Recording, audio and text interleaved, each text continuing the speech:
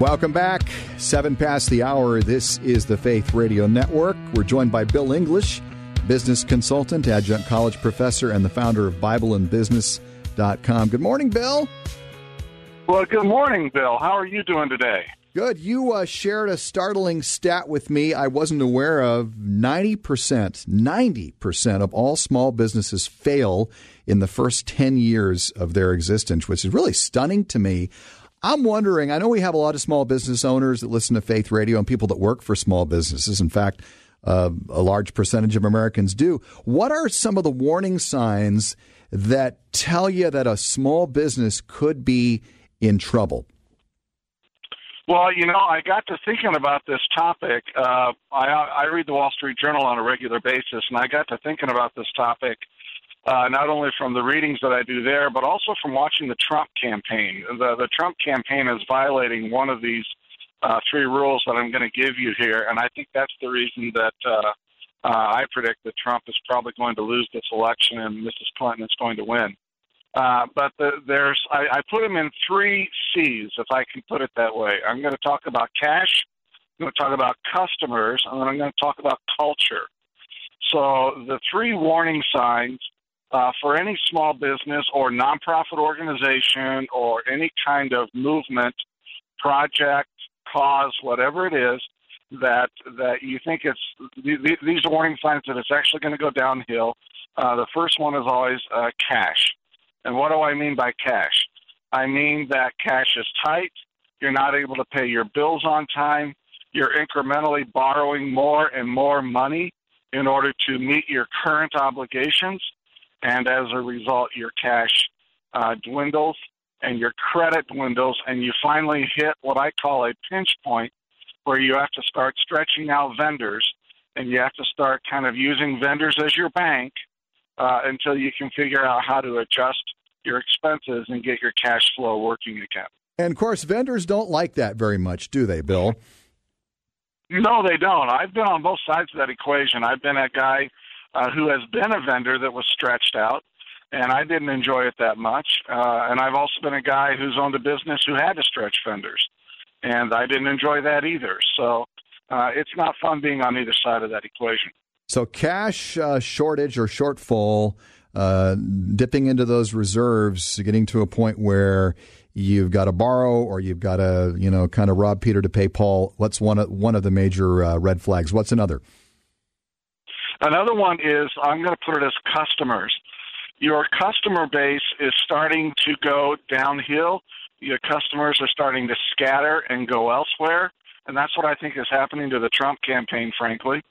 And the customers are no longer talking about you. They no longer think that you are the right vendor for the products and services that you're selling. And you're, for lack of a better term, Bill, you're kind of losing your market juju, right? You just don't have, you've lost your groove. You just don't have what it takes to continue to keep your customers and attract new customers.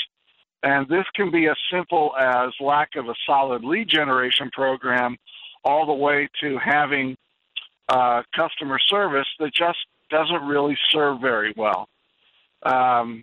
Sometimes when I sit down with a company, I do their whole value chain proposition, and I look at every it's really a fascinating way to build the process on a whiteboard and say, how do we create value for the customers? And what people begin to see out of that exercise, among other things, is that every part of the business is experienced by the customer at one time or another.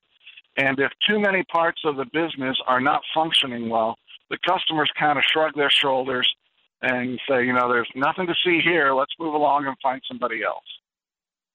What if the product itself is the problem, Bill? And we've certainly seen that just with innovation over the past few years, where some companies, Kodak is a good example, the DVD rental business has been an example. The brick and mortar stores that were doing that. What happens if your product is simply not in demand anymore, and you've got to totally chuck it, retool? What do you do? And that's happening more and more. That used to not happen as much. But you have to literally reinvent your company. You have to come up with a new brand, new slogan, new product mix, and that means understanding what your customers now want, what they desire, and what they're willing to pay for, and at what price point they're willing to pay for it. And then you got to go back and figure out how you're going to serve that service or manufacture that product in a way that's profitable for you. There are some times when that's just not possible. What customers want at a price point that they're willing to pay for is just not going to work for any business, and those tend to be markets that head overseas, at least in manufacturing. So, in your consultancy work, have you come into a company where you've gone, you know what, people aren't going to want this product in 5 years or 1 year based on where technology is going, and here's what you need to do, and then were they able to listen to you? Yes and yes. And so the larger question is, what's the core value that the company offers to the market, and is it unique enough that people are willing to pay for it?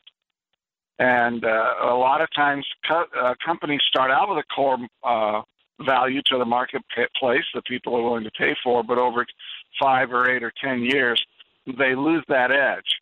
The industry changes, the vertical changes, the market changes, and the company doesn't change with it because the entrepreneur is far too tied to the product mix as it is.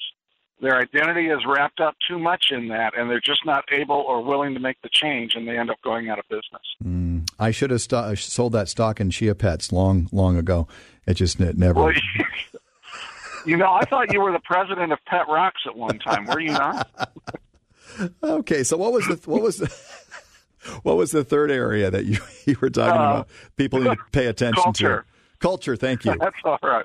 Culture. That's right. So cash, customers, and culture. And so when your culture is not good, people will leave. You will lose your top talent, and you'll end up being left with mediocre talent. And mediocre talent does not produce a great company. You always need some top talent in the mix in order to produce a great company. So what makes up culture? Everybody hears about culture. I define culture in two ways, and it's a combination of two things, actually, Bill. Number one, it is your core values, how you're going to behave.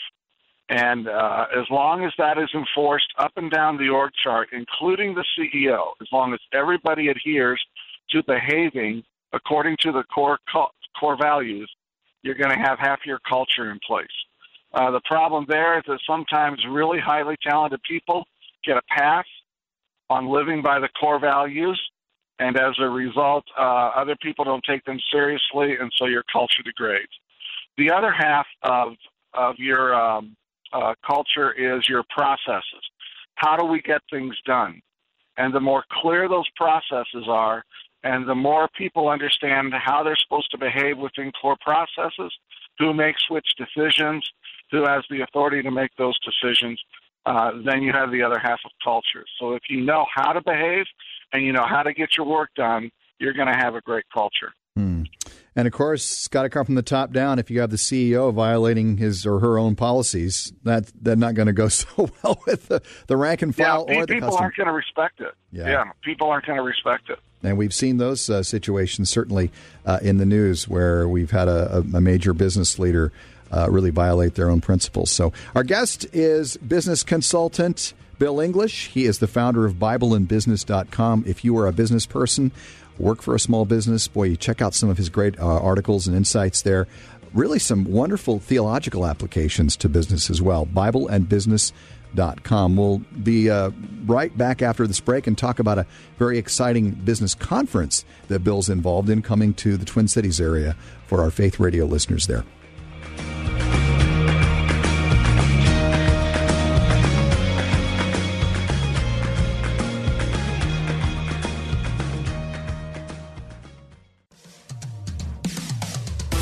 Good morning. It's 19 minutes past the hour at the Faith Radio Network. Bill Meyer with my friend Bill English. He is the founder, president of BibleandBusiness.com. He's a business consultant in the Twin Cities area and beyond. And we were talking about the incredible failure rate of small businesses, which I did not realize 90% of all small businesses fail in the first 10 years of their existence. Bill, just real quickly, what are two things that would help a small business owner ensure that they don't become part of that 90% statistic and go out of business? Boy, I tell you, if I could name two things, the first thing would be get outside help, even if you don't think you need it. There's a phrase we use at Platinum sometimes. It's called, we say, no one ever has an ugly baby, right? And the meaning there is that every entrepreneur loves his or her business and thinks it's the greatest thing since sliced bread, and that they've got it structured the right way, and they're doing the right things and all that kind of stuff. No one ever has an ugly baby. But the reality is that a lot of times these small business owners really don't know what they don't know, and that's a dangerous place to be. So number one is getting outside help. And then number two, get a great controller, or if you can't afford that, a bookkeeper, somebody who can really give you solid numbers. Like almost every business that we go into where we are consulting, we find that the numbers are off, the numbers are bad, they're incomplete, the information isn't accurate, or it's the wrong type of information. And so know your numbers, know your cash, and get outside help. Those would be the two things I would say. Good advice. Okay, Bill, you're putting on a special conference for Faith Radio listeners in the Twin Cities who are business owners. Tell us about the Best Practices Conference coming up. Well, actually, it's for everybody because you're going to be able to attend online as well as in person. So if you're listening in Hartford or you're listening in Madison or Sioux Falls or wherever it is you're at, you can attend this conference online. We're going to broadcast the conference live. But it's the Best Practices Conference, and what we're trying to do is to offer proven techniques that we think are best practices for small business owners.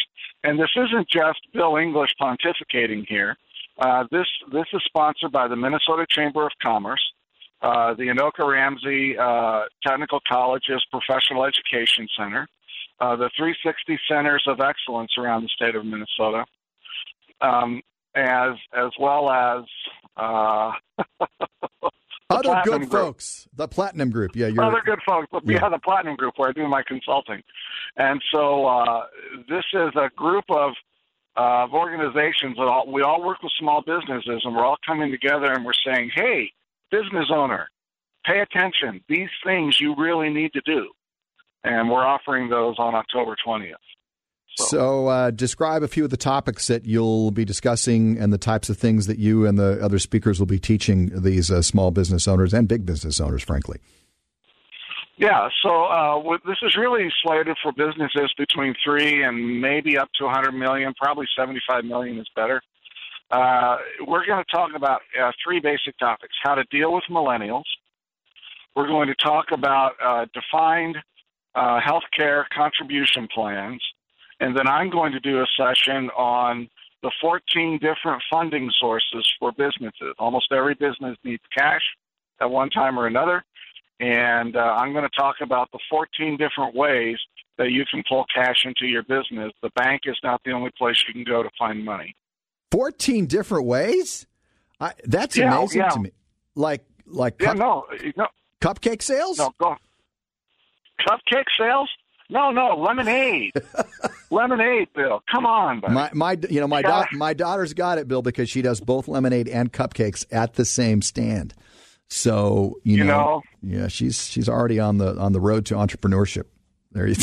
So she has a bakery and she has a beverage aisle. I like this. She does. I didn't realize though. I didn't realize there were 14 different ways to bring in cash or raise capital for your company. Well, if you map a normal business life cycle, okay, what we're going to do is say, here's a business life, the normal business life cycle, startup and phase and all the other phases. And we're going to say, here's the kind of cash you need to be looking for based on the life cycle that you're in. So, for example, I'm working right now with a startup that has no money at all. And this individual has come up with a fabulous idea that I think is very disruptive in his vertical and could be well into the 9 figures of income if we can get it off the ground. But we need to find seed money, startup money, to help us get the prototype built. And I got $100. I can help. $100. I need more like 150,000. Oh, okay. Well, you could give me a 0.002 share of the company there. So they do well. There you go, Bill. I have a good return on my investment. All right, Bill English from BibleandBusiness.com. Once again, where can you find out about the Best Businesses Practice Conference? Just go to bestpracticesconference.com. Bestpracticesconference.com. All right, check it out. You can also see it online if you can't attend in person. Bill English, thanks so much for your time this morning. We appreciate you. You bet. Have a good day, buddy.